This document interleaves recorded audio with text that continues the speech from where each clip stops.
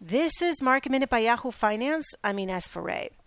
New jobless claims unexpectedly steadied below 800,000 last week, but they're still held at a historically elevated level as the pandemic continues to affect the economy.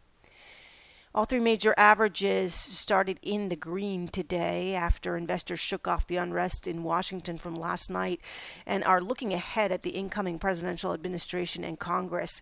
Overnight, Congress certified President-elect Joe Biden's victory in the Electoral College and formally recognized him as the next president. This came hours after protesters supporting President Trump swarmed into the Capitol building and forced the building to lock down and lawmakers to evacuate.